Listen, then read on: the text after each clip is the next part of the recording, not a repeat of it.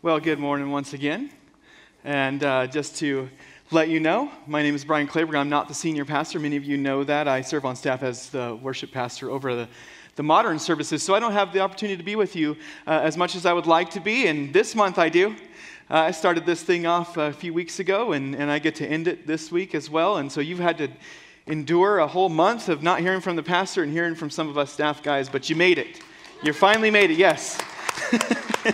Well, 30 minutes, and then you've made it. Okay, so bear with me. But I know I'm excited to do this. It's always a privilege and an honor for me to be here. And next week, we start our Advent series. We're looking forward to that. So please plan to join us for that. And so this morning, I wanted to talk to you about a broken system.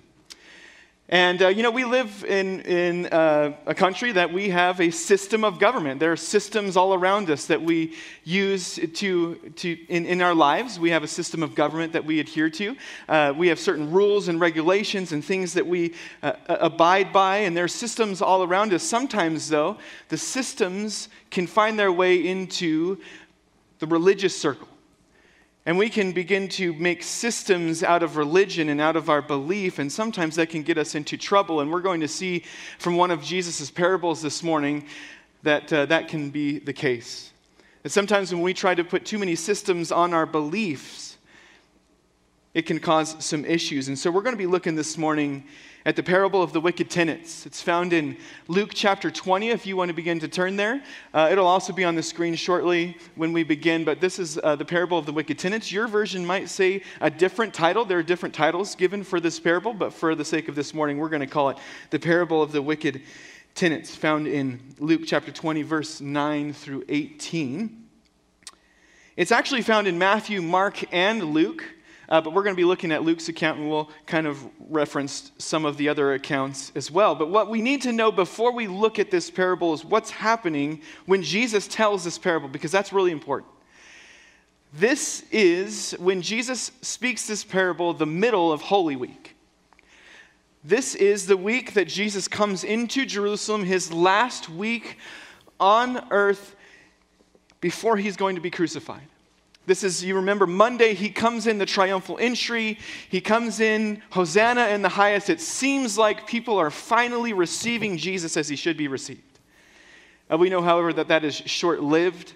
On Tuesday, he goes with his followers to the temple, and you remember this scene. Jesus gets to the temple, and he does not like what he sees at the temple. They've set up businesses there. They're profiting for things at the temple. And Jesus is outraged at this. He begins to throw tables over.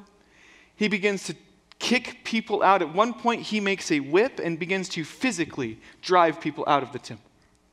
He tells people, this is supposed to be a house of prayer, and you've made this a den of thieves. This is not what this is supposed to be. This is Tuesday of Holy Week. Now remember, it's the religious leaders who are the ones that have allowed this to happen. They are the ones that set up this system. They are the ones that allowed this to take place at the temple. And Jesus is coming in and he's saying, no, this is not how this should be. This is not how this should be. And these religious leaders, they've been after Jesus this whole time. They've been looking for fault. They've been trying to accuse him, trying to trick him, looking for their opportunity. And this is the straw that broke the camel's back for the religious leaders. They come into this system that they set up at the temple, and Jesus says, no, this is not how it should be. He kicks everyone out.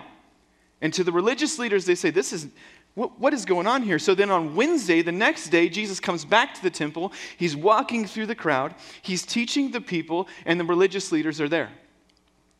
And they come up to him. You can read about this at the beginning of chapter 20. They come up to Jesus and say, by what authority do you do these things? They're saying, what gives you the right, Jesus, to mess with our system? We're the ones that have the authority. We're the ones that are in charge. What right do you have? What authority do you have, Jesus, to do any of this? And Jesus is not going to answer their question, as Jesus does so often. Sometimes he'll just give them a question back. Sometimes he'll tell a story. And Jesus is going to tell this parable to answer that question. The parable of the wicked tenants comes off of the heels of the question, by what authority do you have to do any of this? And he says, let me tell you a story. And it says this, let's just jump in. he began to tell the people this parable. I want to stop right there for a second because it says he began to tell the people this parable. Because there's people around. Jesus is a big deal. There's a lot of people coming in. There's a lot of people wanting to hear from him, wanting to hear about him, wanting to see what he's going to do and how he's going to teach. There are a lot of people there. But make no mistake, this parable is for the religious leaders. They even admit that at the end of the parable. The religious leaders say they understood this parable was aimed at them. But it says he was telling the people this parable. Another thing that we need to understand about this parable is that this is a prophetic parable. Jesus taught 39 different parables throughout his ministry. A lot of them were these stories. He just said, I'm going to weed out the chaff. A lot of you are not receiving me as I should be received. And it got to a point in his ministry where he said, no more of this. I'm going to weed out the chaff. I'm going to begin to deliberately confuse you. You really want to know the answer? Then you're going to have to unlock the mystery of this parable. And he was telling these parables. Oftentimes they were just stories. But here we come to a parable that is a prophetic utterance of Christ. He's going to tell of things that have not yet happened.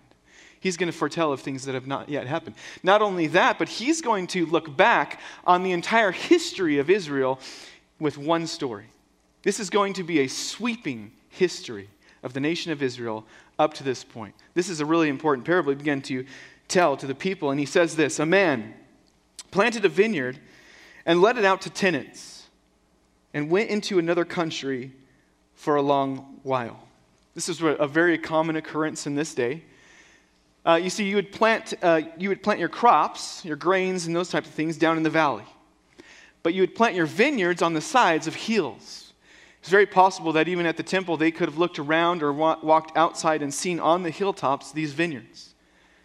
Very common occurrence in this day. They would plant these vineyards on the sides of hills. And in Matthew's account, it actually gives us a little insight into the vineyard a little bit more. It says that great care was given into the planting of this vineyard. That there was a hedge of protection that was put around it. That there was a wine press put in the center. That there was a tower built so that people could watch over the entire vineyard. That nothing is coming in that shouldn't be coming in. Very great care is given into the planting of this vineyard. And it says that he planted a vineyard and he let it out to tenants, or he rented it out. This would be absentee ownership, very common in that day, just like in today. Maybe the owner needs to go away, or he needs to rent it out to farmers that have special skills. They would come in and they would work the ground. And what is also important to note is that everything would have been worked out up front. A contract would have been made between the owner and the tenants. They would have agreed upon how the vineyard was to be worked, how it was to be produced. They would have talked about the harvest, when the harvest happens. The owner gets his percentage, what that percentage is. They would have worked all of this out up front in the beginning. Contract workers, agreed upon prices, agreed upon producing, percentages, everything. Nothing is unusual to the listener at this point. Remember, this is not to us. The Jews are the audience. We've got to put ourselves in their shoes. And so far, to the Jew that is there in the temple that morning, everything seems on the up and up. Then in verse 10 it says this, when the time had come, he sent a servant to the tenants so that they would give him some of the fruit of the vineyard. Very common. The time had come, what is that? That is referring to the harvest. The harvest has come. The owner says, okay, I need to get what is mine. I'm going to send one of my servants. I'm not going to go. I'm going to send one of my servants to go get what is rightfully mine. The servant would go. He would get what is his, and he would take it back. Nothing unusual yet. What is not common, however, is the response of the tenants. It says this, but the tenants beat him and sent him away empty-handed. And this is the moment that so often happens. What Jesus does is he introduces the shock to the story. He introduces that moment that makes you go, wait a minute, what? Well, that's not right. And so this owner sends his servant to get what is rightfully his. And not only does he not receive that, they beat this man and they send him away empty-handed. This is illegal activity. Especially in the eyes of the Jews that is there, that is hearing this, is trying to live a righteous life, trying to live a God-honoring life. This is outrageous. Not only that they didn't give him what was rightfully his, but it says that he beat the man. The word beat is a strong word here. It can literally mean a full body pummeling. This is not, they got slapped around and sent away. This man was abused and sent away empty-handed. And so not only is this illegal, it would have just been illegal to not give him what is rightfully his, but now this is criminal activity. When they beat this man and they send him away, this becomes an outrageous action to the Jew that is listening.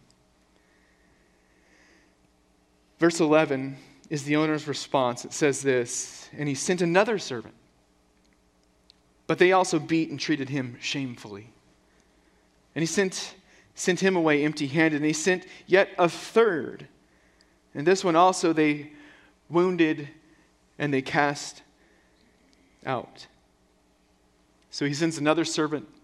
They beat them, treat them shamefully. He sends a third. And this is the Greek verb from which we get the English word for traumatize. What happens to these guys? I mean, this is real abuse over these servants. We would better understand it today as they left in critical condition. And he sends them away empty-handed time and time again. In Matthew's account, we actually continue to get some of the patience of the owner because he continues to send more servants. He sends another and another. Some were stoned. Some were even killed. And you have to remember, to the audience, to the Jew that is hearing this story, this is outrageous activity. They would not believe this. They would not stand for this.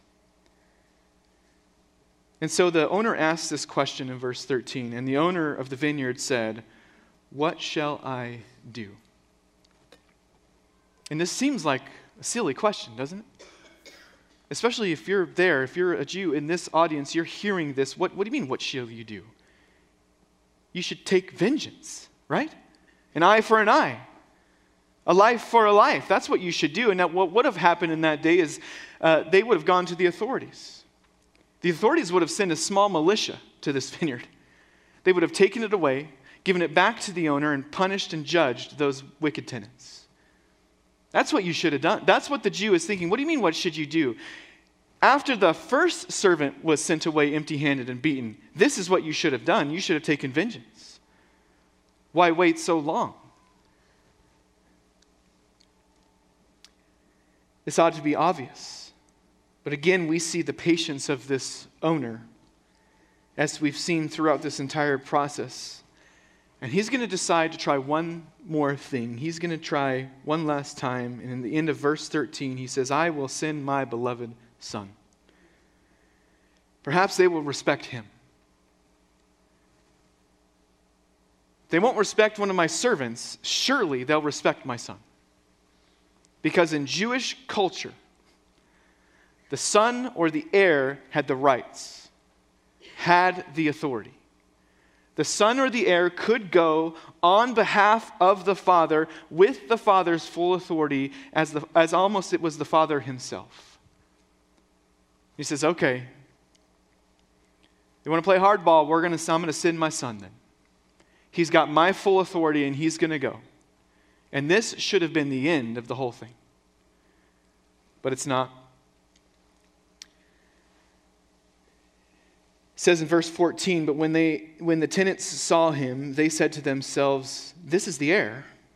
Let us kill him, so that the inheritance may be ours.' They threw him out of the vineyard, and they killed him." They saw this son coming. They saw him coming. And note that they knew exactly who this was. They did not mistake this for another servant. It said they saw him. They said, "Oh, that's the heir. That's the son." They knew exactly who he was. They figured, and they began to reason with one another. They began to plot with one another. This is a premeditated murder of the son.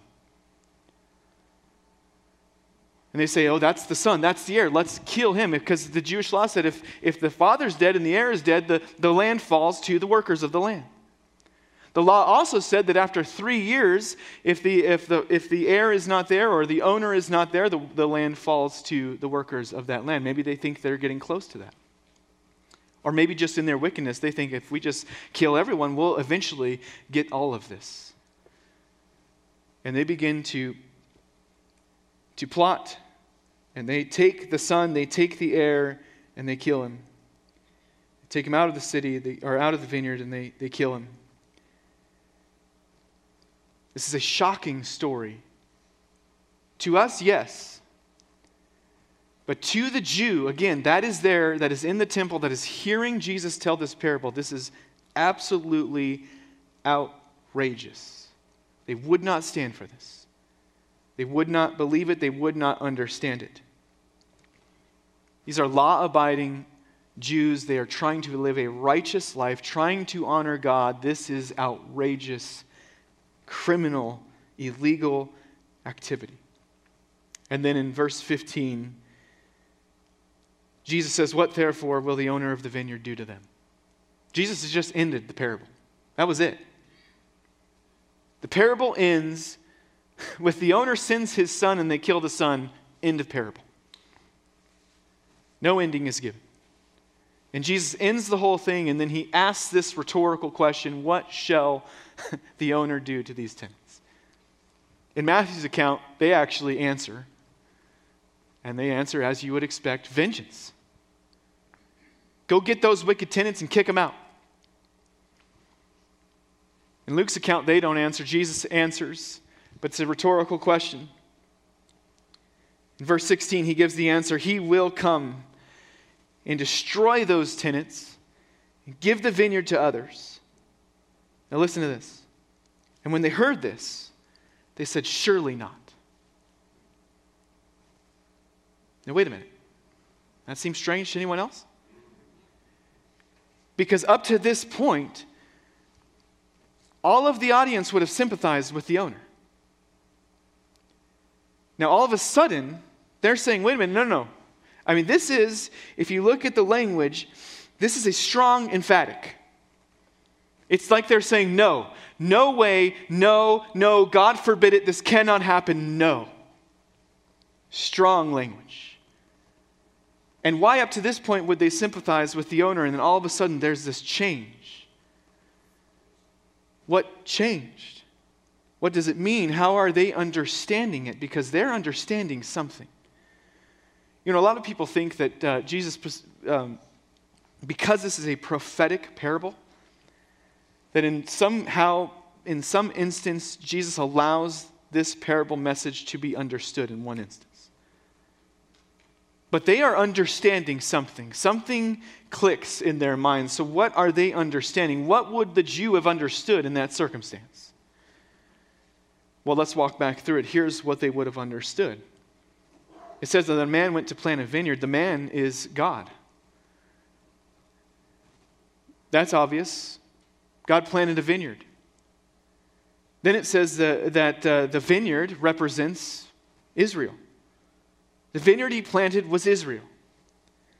This was God's chosen people, his chosen possession, his chosen nation. The imagery would be clear to them. A hedge of protection is put around them. God provides everything. He frees them from slavery. He provides everything they need. He leads them. He guides them. He gives them every spiritual and physical need that they have in their life. Hedge of protection is put around them. He cares for them. He watches for them. Then it says that he went on a long journey, which would signify, some believe, the 400 years of silence. That close of the Old Testament to the opening of the New Testament, God is silent for 400 years. No more, thus saith the Lord. No more God working in certain ways. It was left on their own, and that's where these religious leaders would come in and start to set up their own systems. And they come in and they start to give their own input, create their own system of belief and what it looks like to follow God.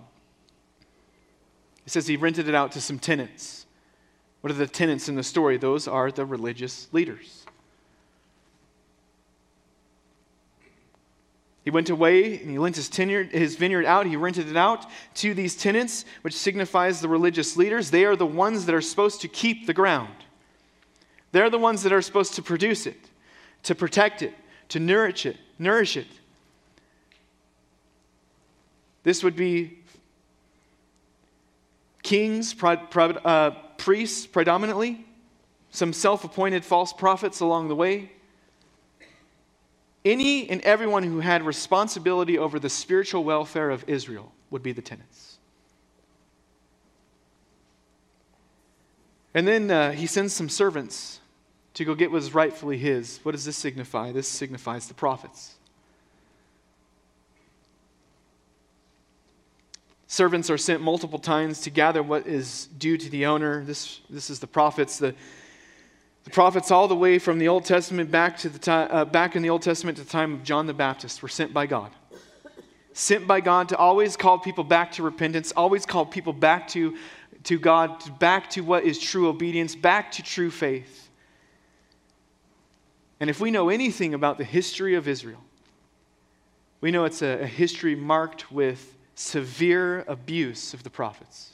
Jesus himself said that, didn't he, on the Sermon on the Mount? Just like they did before me to these prophets, they're going to do to me.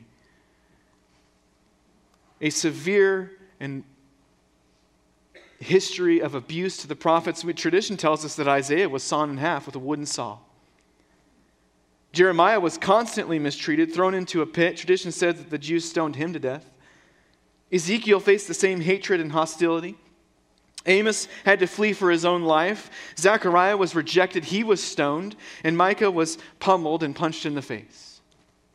The history of Israel is a history of prophets coming to call people back to God, and prophets being rejected, mistreated, abused, and killed. And this story, this parable, again, is a sweeping history of the nation of Israel up to this point. So after the servants, he sends the son. This is the obvious in the story, is that this represents Jesus Christ. This is the most obvious connection in the story. The owner sends his own son, representing Christ, who is sent by the Father, on the Father's behalf, with the Father's full authority, to claim what is the Father's. And remember, they knew he was the heir. And we see this in Scripture all the time. Even some of the religious leaders say, "We know you're of God." Nobody could do the things that you do, Jesus, if you weren't from God. They knew he was from God. They knew he was divine. They knew he was sent by God. They just could not accept it.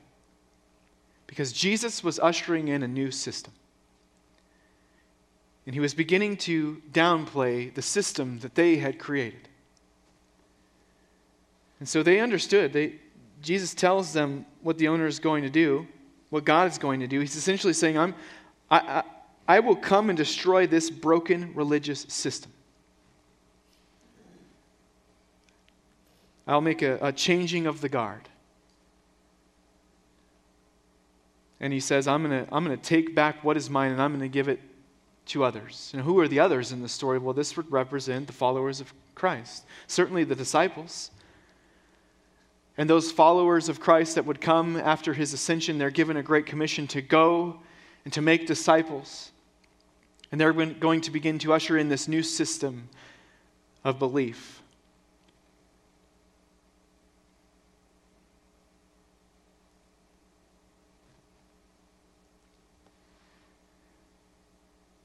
And the crowd, they just got it. They understood that Jesus was saying that he's ushering in a new system. This is going to go against everything that their tradition had held. All of their religious history was about to change. A changing of the guard. Especially for these religious leaders who themselves were benefiting from their own system. And Jesus is saying, I'm going to give it away. You're no longer going to have this. I'm going to give it to others. And they say, no, this can't happen. God forbid it, no. And then look at Jesus' response in verse 17. He looked directly at them and said, what then is that is written, the stone that the builders rejected has become the cornerstone.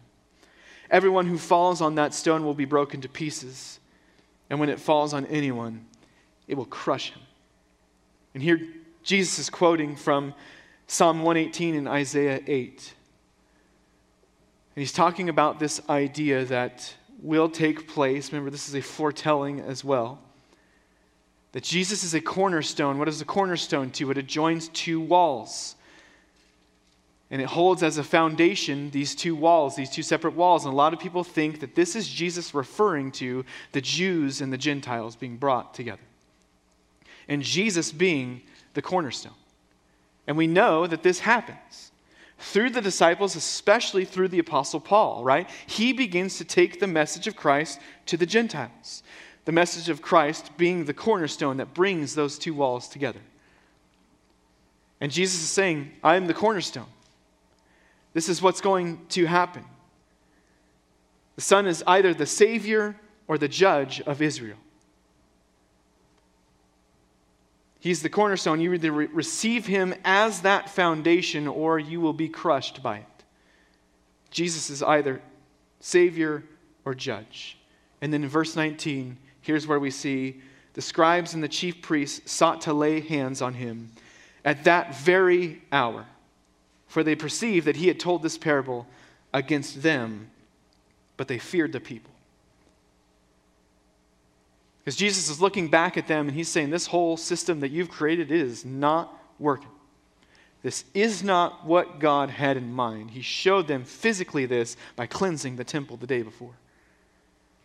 This is not the system God had intended. And he says, a new system is coming, where I'm the cornerstone of this system. And us who are Gentiles benefit from that. Because everything that Jesus said was going to happen, happened exactly how Jesus said it was going to happen. It says that very hour they wanted to kill Jesus. They were fed up with him. They couldn't take any more. But they feared the people because the people were there. So they didn't get their chance, but they're going to get their chance. 2 days from now, they're going to get their chance. Where they'll put Jesus up on a cross and they'll kill him. And the premeditated murder of the Son of God will take place, just like in the parable. And Jesus foretold all of that, didn't he? He told his disciples, I'm going to be killed. I'm going to be murdered. I'm going to die. That won't be the end of it, because 3 days after that, I'm going to be raised back to life. He foretold that also. 3 days later, he comes back to life. He's risen. He appears to his disciples, to many of his followers. He comes to a time where he's going to send back into heaven, and he gives his disciples a great commission. He says, you go and you preach and you make disciples, all the nations. It's no longer a blessed nation, it's a blessed people. And that happens. They go and they begin to spread the gospel. In 70 AD, the Romans come and they destroy everything. Just as Jesus foretold. It's going to all be destroyed. I mean, they destroyed everything. No stone was left standing. You can't even go and read about the genealogies of the high priests anymore. It's all destroyed. Their entire system, everything destroyed. Just as Jesus foretold. And the disciples, they continue to do what Jesus told them to do. They go and they preach the gospel, and it spreads, and it spreads. And Paul, he takes it to the Gentiles, and it spreads, and it spreads. And 2,000 some years later, here we are, halfway around the world, followers of Christ, just as Jesus foretold. And this is why, to me, I don't understand sometimes why people don't believe in Christ. Because if someone can say, this is going to happen, all of this is going to happen, and then now that happens, maybe we should listen to that guy. And that's what Jesus does.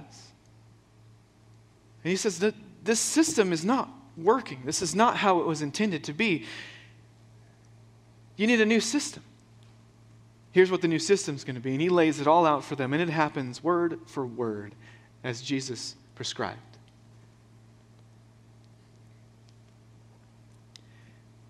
So I have 1 point for us this morning. That's it, 1 point. And it's this: don't let following Jesus become a system of belief for you. Because I think we can do this. I can do this. It can become, okay, here's what following Jesus means. It means this, then this, then this, then this. And then I repeat, and then I do this, and I do this, and I do this, and I do this. And then I repeat. Maybe I forgot this one. Oh, okay, I'll add that one back. And I repeat. And what is that? A system of belief. And hasn't God called us to more than that?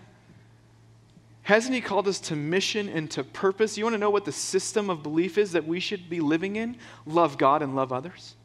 He made it real simple. He said, hey man, they've complicated this system. They had 600 and some laws that you had to follow. He said, no. Let me give you 2. Love God, love others. That's it. Because if you love God, you're going to honor Him, you're going to worship Him. All of these things are going to fall in that category. But if you love God, and there it is, you're going to honor Him, you're going to glorify Him. And if you love others, what are you going to do? You're going to tell them about Jesus Christ. And you're going to love them with a love that the world does not see and the world does not know. This is the system that we should be living in. It's not complicated, like these religious leaders were making it. It's very simple. Love God, love others. Jesus is not interested in our broken systems of belief. He's interested in our broken hearts of disbelief. He wants us to be changed from the inside out, not to follow a system. He wants our hearts. And I know for me, I read these types of parables, and sometimes I need to realize that I make it a system of belief oftentimes. I forget that I'm given a purpose and a mission, and that it is very simple. I need to focus on loving God, and I need to focus on loving people. And if I can do those things, that's the system God wants for me. And that's the system that He wants for us. We're about to enter into a season that we all look forward to. Well, hopefully we look forward to it. But you take away all the trappings of Christmas.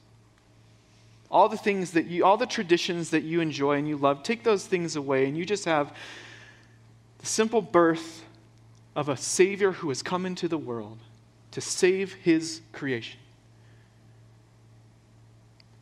Would that be enough for you?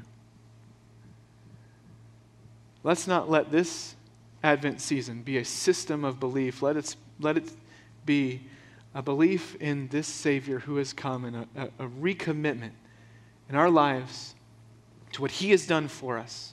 And let's love God and let's love others. And let's do that well. And I know that for many of us, we can get trapped in the rut of life and the rut of faith. And we can go over and over through the motions. And it becomes a system of belief. And so my call to us this morning and to myself is, let's not make it a system. And if we are, it's simple. Love God and love others. And for many of you this morning, if you don't know Jesus as your personal Savior, I pray that you would consider that.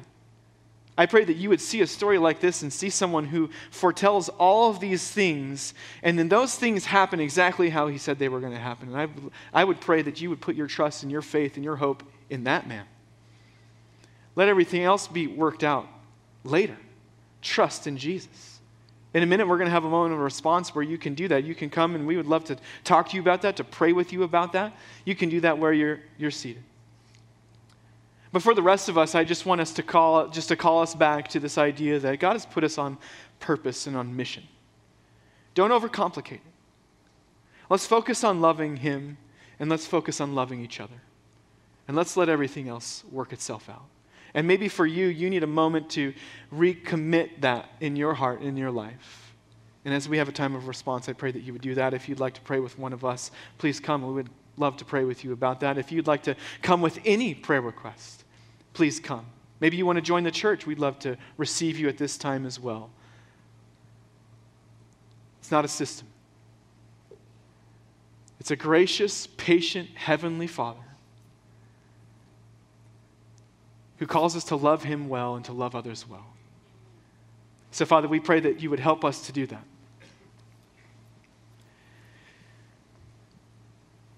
That sometimes, God, we admit to you that we often lose track and lose sight of those simple things, and we get into a rut spiritually, and we make it about a system of following you instead of the simplicity of following you, which is just to love you and to love others. Help us. Forgive us for how we've fallen short, and then help us, God. Especially as we enter into this Advent season to love you well for what you have done, and to love others well. There are so many that need the love of Christ in their life now, more than ever. And we thank you for your great patience with us, for your great love for us. And we give you the glory in Jesus' name. Amen.